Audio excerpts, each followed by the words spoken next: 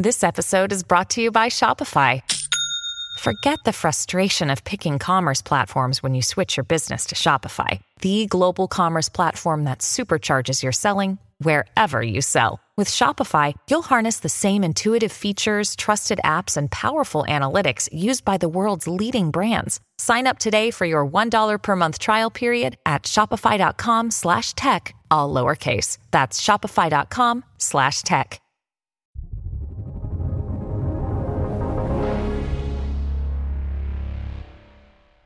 Previously on Real Vision versus the Defiant, Avenging Angel Camilla Russo got tough on the haters as she refused to rule out a return to full combat word jousting.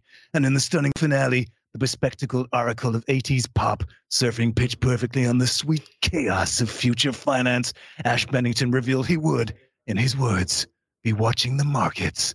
And then there's me, back to the vanilla version of myself after last week's pathetic flirtation with metaverse metamorphosis. My only meaningful contribution to the conversation today, a well-grooved English accent and a promise to not split the infinitive. So Bitcoin was moving positively again this week. There's been some positive catalysts that we've seen. There was the India CBDC news. There's been a bunch of other things. Ash, has there been anything on your radar particularly to take note of that's been moving the market this way? Well, this is just the traditional pattern. We're trading around 44,000 here as we record this show on Wednesday morning. The reality is this is the pattern of Bitcoin. We see these sell-offs. We see anxiety in the market based on price action. And then we see baseline recovery. And we're headed back in that direction again. There are a series of catalysts that we could talk about. You mentioned one, India, Russia. There are a couple of data points we could pick off. But reality check, this seems to be the way that the asset trades. It is, but there also seems to be a growing groundswell of news and more kind of traditional players moving. We've got governments moving in various countries. There just seems to be this feeling that everything's moving towards a more mainstream debate and becoming more politicized. And Cami, there was a story that we picked up in the Defiant, which is about US lawmakers introducing a bill to stop the IRS from taxing crypto transactions. And there was more news on those who are staking as well. Could you pick up some of that? Yeah, so there's a bill to stop the IRS from taxing crypto transactions under $200. Who knows whether that will pass, but it's this push to make crypto easier to use in the mainstream by avoiding taxation for like small transactions. It would obviously be easier to use crypto as a means of exchange. And that should kind of spur more activity. So I think you're right, Ash, that it's just really hard to pin these market moves on any single news. To be honest, I don't think it was the India CBDC. I don't think it was Russia. I don't think it was this US bill. I think it is just a very volatile asset. And it just, it moves with obviously, people kind of becoming interested in it, and maybe there's some flows from big funds that just kind of the past couple of weeks decided to finally get into Bitcoin. Maybe it's some other institutional players. Who knows? I think it kind of when we're outside of these kind of big broad market movements, that makes Bitcoin and crypto kind of pick up correlation with the broader markets in like the upside or the downside. And we're back to these kind of like more lateral moves is when we see crypto kind of start to decouple from stocks and from other risk assets. And that's what we're seeing now. It's kind of like dancing to its own rhythm. Yeah, I think Cami hit it perfectly right there. This is part of a broader theme, though, I would say, about the maturation of the regulatory and legislative process. Look, I would say, though, there are going to be ups and downs in this. We're going to see starts and then false starts and backsliding. But the reality, the recognition that transactions under $200, for example, as Cami points out, whether or not that bill passes, probably are not things that we should be thinking of the way that we think of, for example, stock trades and staking. Obviously, this is something that's been a question that's been floating around for some time now. But the idea that staking may not be taxed in the same way as you would a traditional financial transaction probably makes a lot of sense and can be good for the industry. I think this is part of a broader reconciliation of trying to understand how existing securities tax laws and other regulatory domains fit into crypto. Because when you think about it, what's happened is we put this framework on crypto, we meaning Western nations in particular. This framework was imposed from the outside based on things that people already knew. Securities legislation, things, for example, taxing capital gains, these kinds of schemas were imposed where perhaps they don't really fit. We're in this long process now of sorting that out, figuring out what the most appropriate regulations are. And I think it's going to take some time. Well, the Russian news is interesting because Russia has traditionally come out fairly strongly against cryptocurrencies. And there was an article I was reading from just 20 days ago where Russia's central bank was proposing banning the use of money of cryptocurrencies on Russian territory. And then today, the latest news is that Russia may well soon become the latest country to recognize cryptocurrency as a form of currency. It'll be heavily regulated, of course. But I mean, this is a massive turnaround for a country that was vehemently against it. And it's like, well, if Russia, then who's next? I guess that's the question. Yeah, again, I guess it comes back to sort of the framework I was just applying. Extremely early in this space. There are going to be ups, there are going to be downs, there are going to be reversions, there are going to be about faces, and it's going to be a bumpy ride. But I think I'm an optimist. I think we're going to get there. I think what we're seeing now is governments, legislators, and regulators trying to struggle with how to bring this into a framework that fits into the broader social, financial, economic sphere of the nation state. And that's a long process. Cami, do you remember the Uniswap grant that was given to the committee that was lobbying Congress for better regulation? Do you know what's happened to that one? What's happened to the grant? No, I don't know the latest on that. Were there kind of further developments?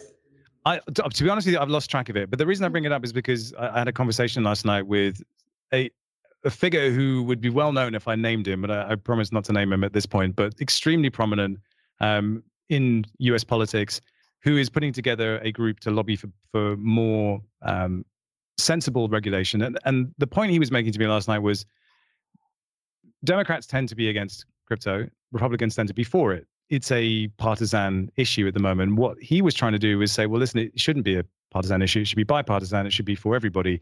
And if we can remove that piece of the politics from it, what he was telling me as well was that really, at the moment, there's about 24 key decision makers that you have to reach and get on your side.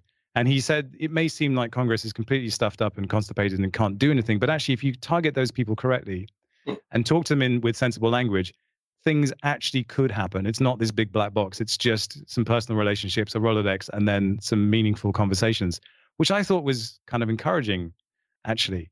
But Ash, I mean, I know you're not exactly the most optimistic about the congressional process.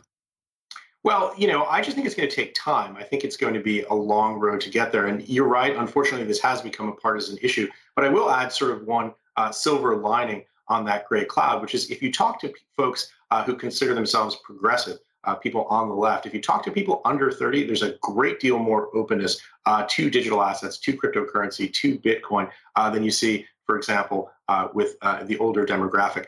So while I think on the surface, it certainly appears like kind of everything else in the United States and the UK and many Western democracies like a hyper-partisan issue, I think when you look beneath the surface of the demography, there's just a broad sense among younger people in their 20s, that this is a technology that they want to be a part of their lives. When you need mealtime inspiration, it's worth shopping Kroger, where you'll find over 30,000 mouth-watering choices that excite your inner foodie. And no matter what tasty choice you make, you'll enjoy our everyday low prices, plus extra ways to save, like digital coupons worth over $600 each week. You can also save up to $1 off per gallon at the pump with fuel points. More savings and more inspiring flavors make shopping Kroger worth it every time. Kroger, fresh for everyone. Fuel restrictions apply. Well, one of the really fascinating stories that we covered from last week revolved around the bailout of the Solana wormhole bridge. And if you don't know what a wormhole bridge is, it probably makes no sense at all. But this is a piece of infrastructure that allows value to transfer from Ethereum to one of the biggest layer one chains at the moment, Solana. And someone took $320 million worth of value out of it. But then Jump Trading came in and put it back. which is just remarkable. Cami, what's your take on this one? Well, I mean, there are different aspects to highlight. Like, one is this the risk of this multi-chain world. So what we've seen is there have been a flurry of new layer one blockchains emerge to satisfy the demand for block space. People are wanting to transact and to use decentralized applications. Ethereum has become expensive, so other layer ones like Solana, like Avalanche, and so on have emerged to satisfy that demand. And there are these connectors between blockchains, which allow people to move assets that are native to Ethereum onto blockchains like Solana or other layer ones. And Wormhole is one of these bridges.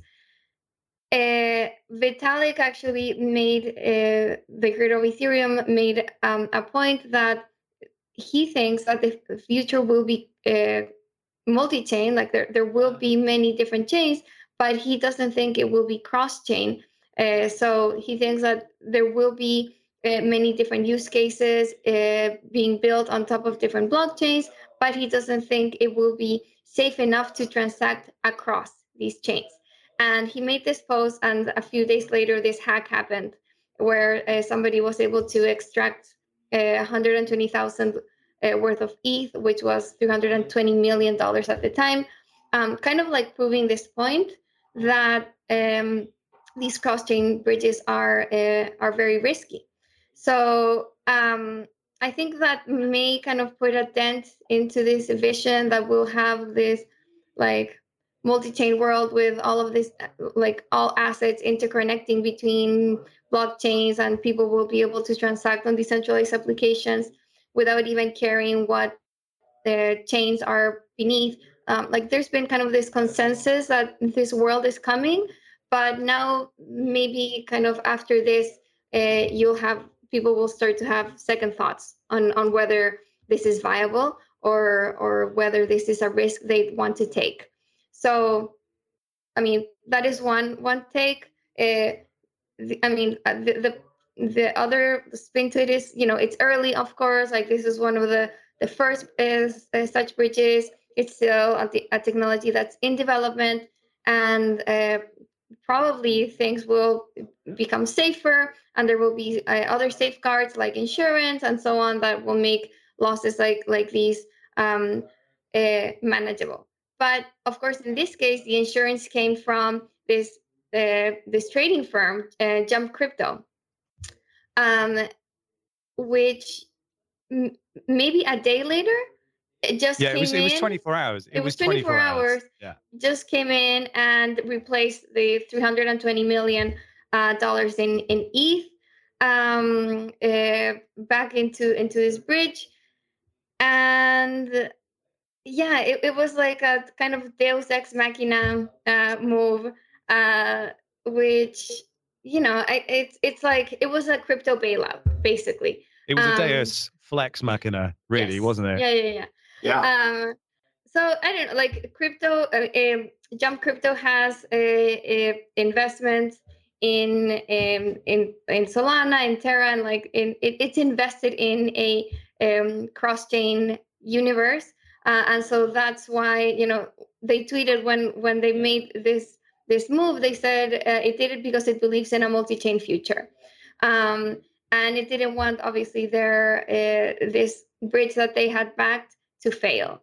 So I don't know what went on, behind the scenes. Like, I don't know what assurances they were given. I thought they just they put in $300 million with no strings attached. So that's kind of remains unknown what happened behind the scenes. But in the end, like the final outcome is that nobody lost money from this hack.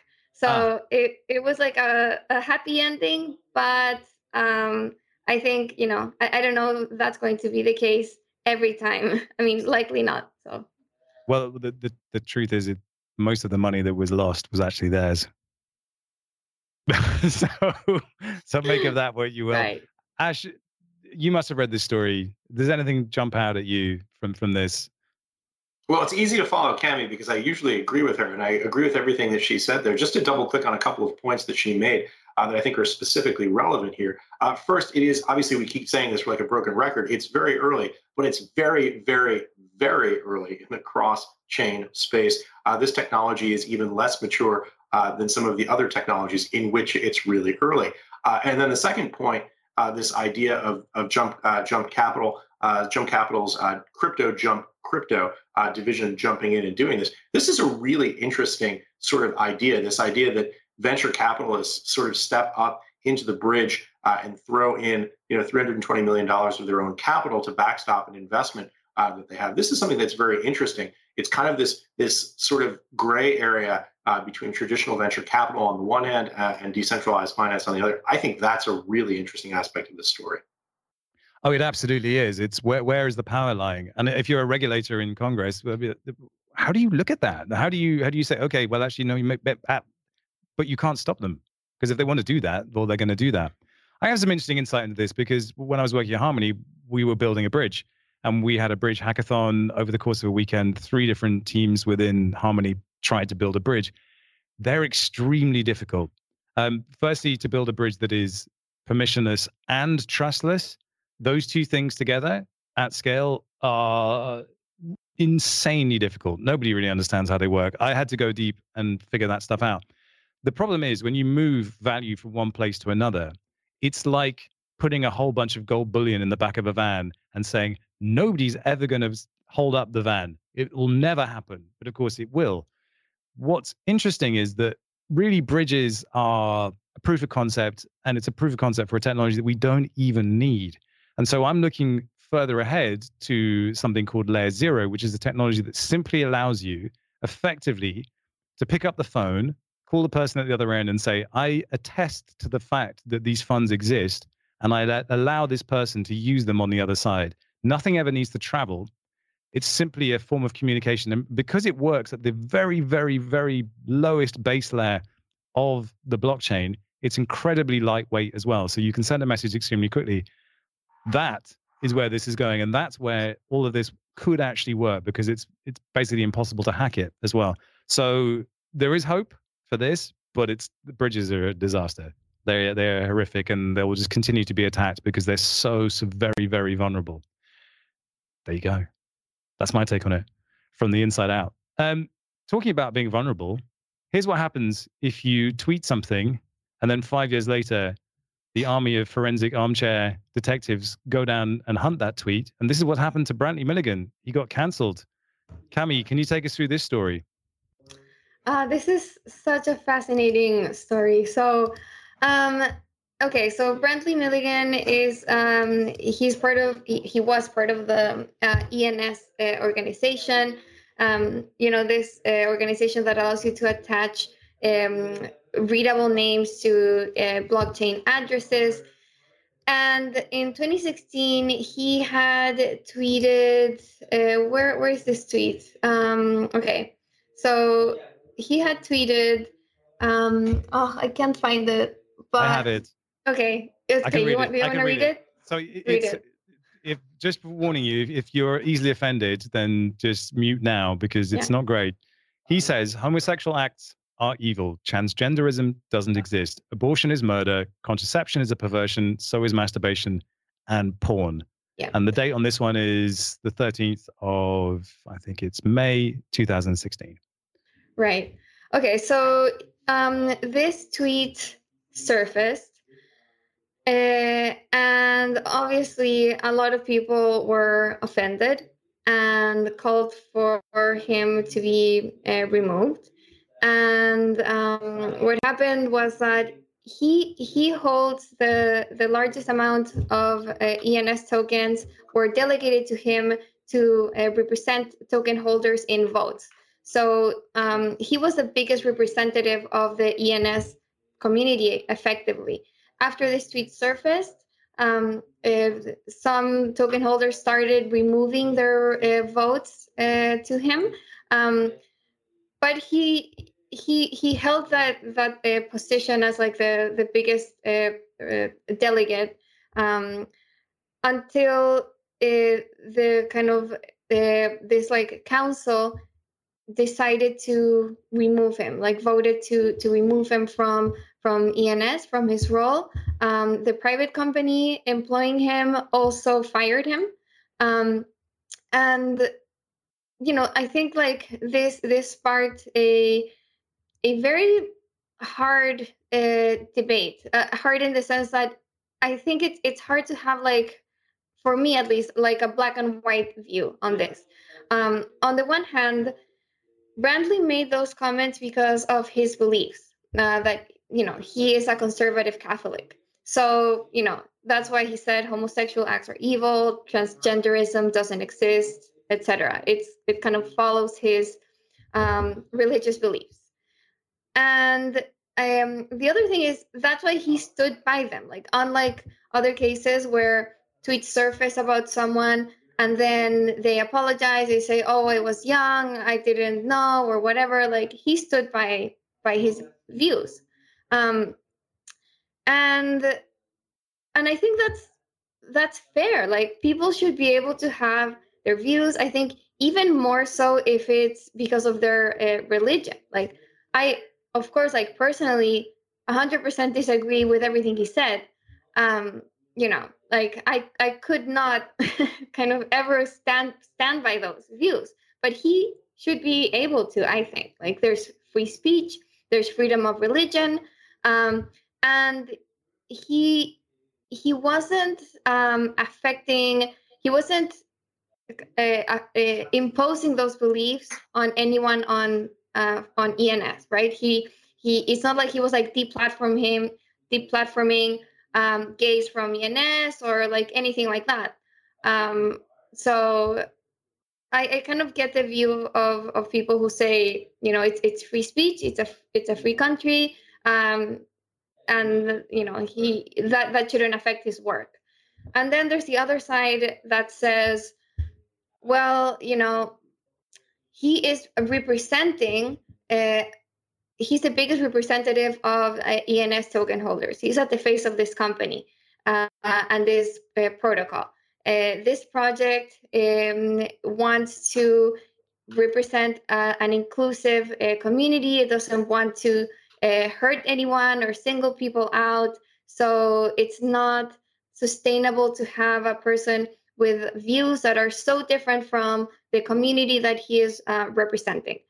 My personal take is that if that's the case, then I think that they should have let the market play out. If you were offended with Brantley's views and you didn't want him to represent you, then you should have taken your token delegation away from him, and the market would have naturally made him step down in representation. Like, he would have naturally become gone from the highest delegate to the one of the delegates with the lowest amount of votes.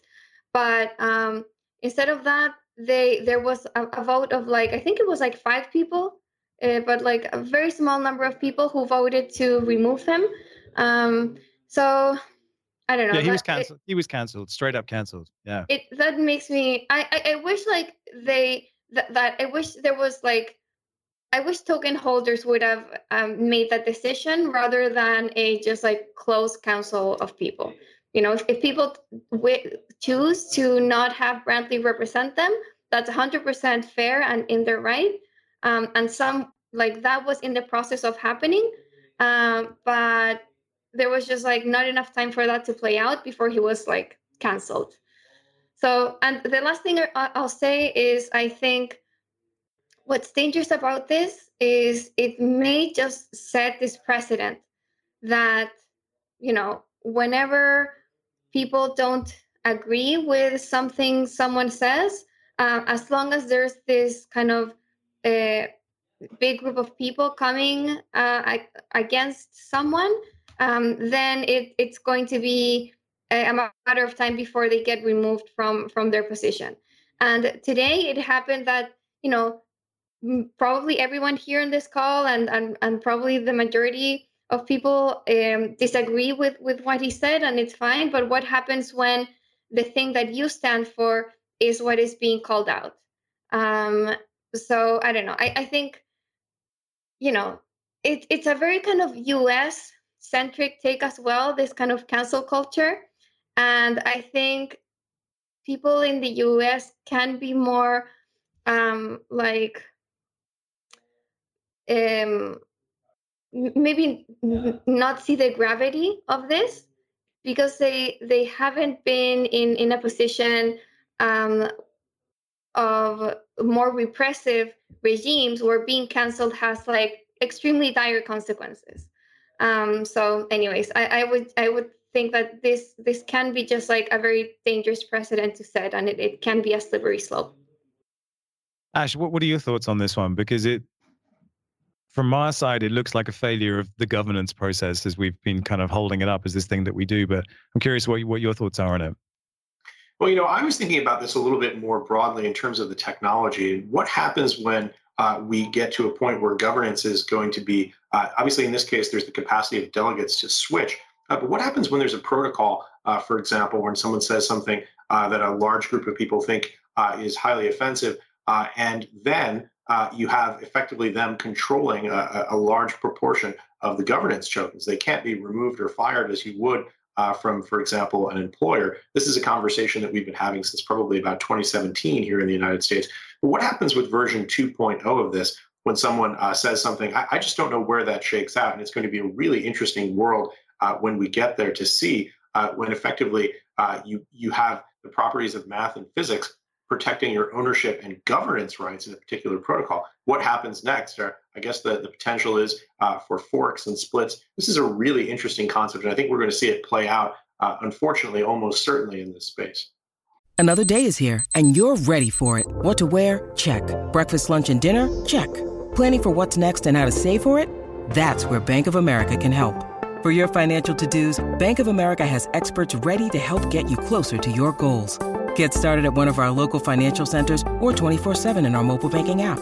Find a location near you at bankofamerica.com/talktous. What would you like the power to do? Mobile banking requires downloading the app and is only available for select devices. Message and data rates may apply. Bank of America N.A., member FDIC.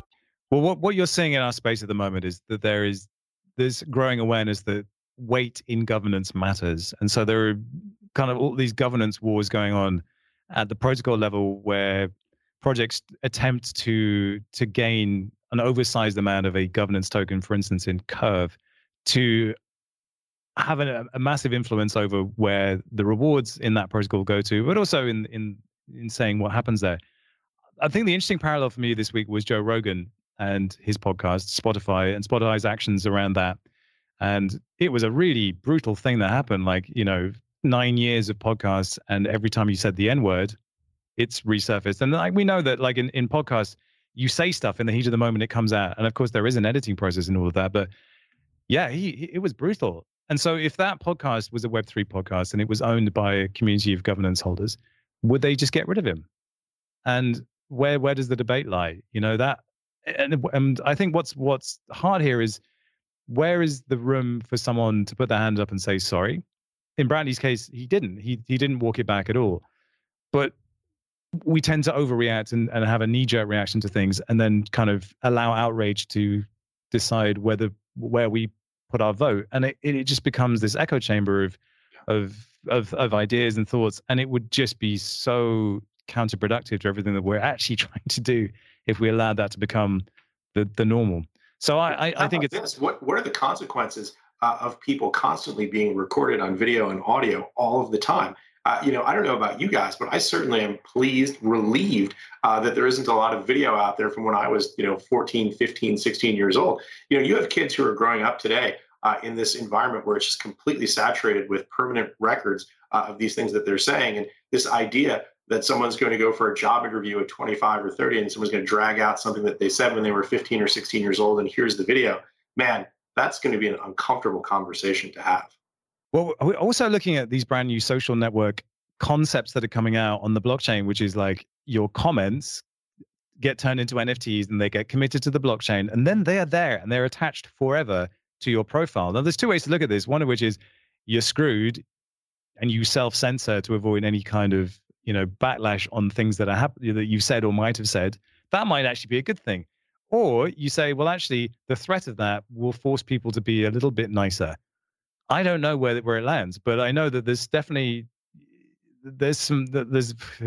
I've got kids. I'm going to teach them how to use the internet properly. And that means that they won't ever use it, probably. It's horrifying, but we're in the middle of this and we have to figure it out because who else is going to figure it out? I'll tell you what, though, if we're talking bad actors, what a beautiful way to end the show. The Bitfinex hack, $3.6 billion in Bitcoin that the US government was trumpeting loudly that they had recovered. What a story this was. Cami, can you walk us through it? Yeah. Okay. So Bitfinex was hacked in 2016 for about 120,000 Bitcoin, which at the time was worth about $71 million. Of course, since then, Bitcoin has skyrocketed, and that stash is now worth $3.6 billion. So what happened this week was that a couple that had their hands on this Bitcoin, it's not clear whether they were the actual hackers, but they had this Bitcoin on their hands, and they were in the process of laundering it, and they were caught in that process. And I think a couple of things to say. One, you guys should take a look at the woman behind this because she is just something. She's a rapper. Explain. She just has this really kind of flamboyant and goofy character, persona online. And yeah, she's just this rapper artist. I don't know. It's just it's not the type of person that you would expect would be laundering 120,000 worth of Bitcoin. I'll say that. So that was just a funny kind of side note of this whole story. And then I guess the other takeaway is it just puts another dent to that argument that Bitcoin is for criminals. Right now, the FBI and lawmakers and regulators, they have become really, really sophisticated in tracking down illegal activity. And, actually, as always, cash is the safest way for criminals to transact. Having a permanent record on chain, both for social media and for illegal transfers, is not kind of the easiest way to go. And this case proves it. This guy's, imagine just holding on to billions of dollars worth of Bitcoin for years and, waiting to finally kind of use it and then being caught the minute they start moving their funds. So, yeah. Well, I think you put it correctly. This is Ilya Lichtenstein and Heather Morgan. Heather Morgan hilariously wrote for Forbes. And the title of one of her articles was "Experts Share Tips to Protect Your Businesses from Cyber Criminals." And this is Heather R. Morgan, economist, serial entrepreneur, SaaS investor, and rapper. And then when we look at her rapping, oh my good God. If you were going to write a show about all the idiots in blockchain, this is what it would look like. You would just parody everything that's bad about this space, and it would look like that. And here we are, it's real. You couldn't make this up. What I want to know is how on earth they could afford to buy these Bitcoins in the first place. Where did that come from? And then just the best part of all of this is Michael Saylor coming out and tweeting, "The US has billions in Bitcoin on its balance sheet. Those files contain the private keys required to access the digital wallet that directly received the funds stolen from Bitfinex and allowed special agents to lawfully seize and recover more than 94,000 Bitcoin that have been stolen from Bitfinex." You just imagine Michael going, "Hey boys, welcome to the club. How's it feel?" Ash, well, what do you make of it? Well, to echo Cami's point, I think it's incredibly important to note precisely what she said about this idea that Bitcoin is for criminals. Clearly, cash, euro, other paper currencies, banknotes, much better for facilitating transactions that are illicit. You can see clearly U.S. law enforcement, federal law enforcement, very sophisticated in how they're tracking these crimes. 2 additional points. I know it's easy to get caught up in the raps and the rhymes here, but important to say, of course, innocent until proven guilty. They've been charged but not convicted of any crime. And second, to me, reading the criminal complaint, well, the thing that jumped out at me, and Cami touched on this, which is this idea that they were not charged with actually committing the theft. They were charged with conspiracy to launder the illicit proceeds of the theft. To me, this story is something that we're going to have to continue to watch. I suspect that there are more shoes to drop here. I think this is very early on in the story, and it's going to be interesting to see where it goes next. Well, the one that jumps out is, of course, Quadriga. The Quadriga went bust, his Canadian crypto exchange, and with it, a ton of Bitcoin has just disappeared. Nobody knows where it is, and will we see it just turn up somewhere on the black market in 3 or 4 years' time? I mean, the truth is the second largest hack of Bitcoin in history, 120,000 coins. I think Mt. Gox was about 140,000.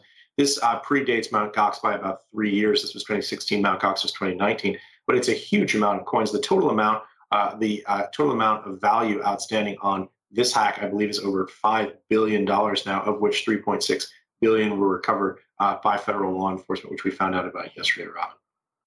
Yeah, it's going to be interesting. It was one of my favorite stories of the last week. Cami, is there anything you're looking forward to in the week ahead as we wrap this up? I think going back to the beginning, the price action has been super surprising. I think we were all kind of getting ready to go hibernate in a long bear market, and suddenly everything's awake again, and maybe the bulls are back. So I'll be watching and seeing kind of where we go. Should I go back into the cave, or should I put on the horns? One never goes into the cave. One always stays out in the open where one can be attacked relentlessly. Ash, I know you watch the markets. Is there anything you're looking out for specifically? So I, as always, am going to be watching price action. I'm also going to be continuing to watch the story we were just talking about. Let me just throw one more out there that I found amusing, which was the Decentraland wedding. This is kind of a funny, silly story, but it's also a glimpse into the future. This couple got married in Decentraland. Apparently, it was a comedy of errors. There were server problems. The NFT party favors ran out. I'm going to quote F. Scott Fitzgerald: "The test of a truly first-rate intelligence is the ability to hold 2 opposed ideas in the mind without losing the ability to function." On the one hand, boy, this seems like it's really silly. On the other hand, I suspect that we're going to be seeing a lot more of this type of activity, whether it's weddings, funerals, this idea that our lives are moving into the metaverse. It's something that's going to happen, and it's something that's going to be an interesting and I think really compelling place to watch, Robin.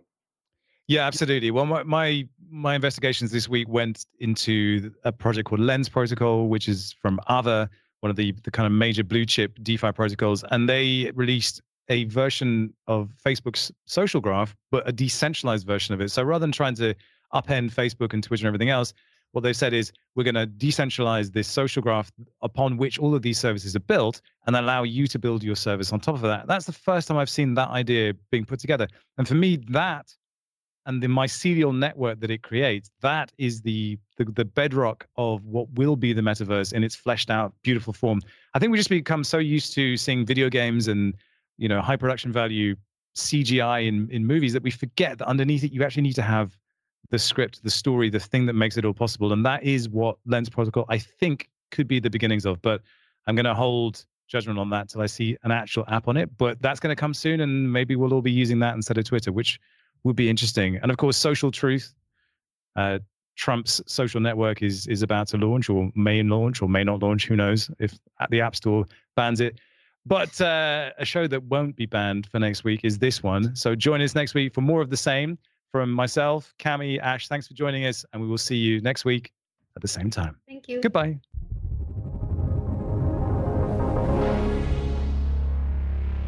What's up, revolutionaries? Thanks for tuning in to Real Vision Crypto. For more great crypto content like this, head over to realvision.com/crypto and get unfiltered access to the very best, brightest, and biggest names in finance.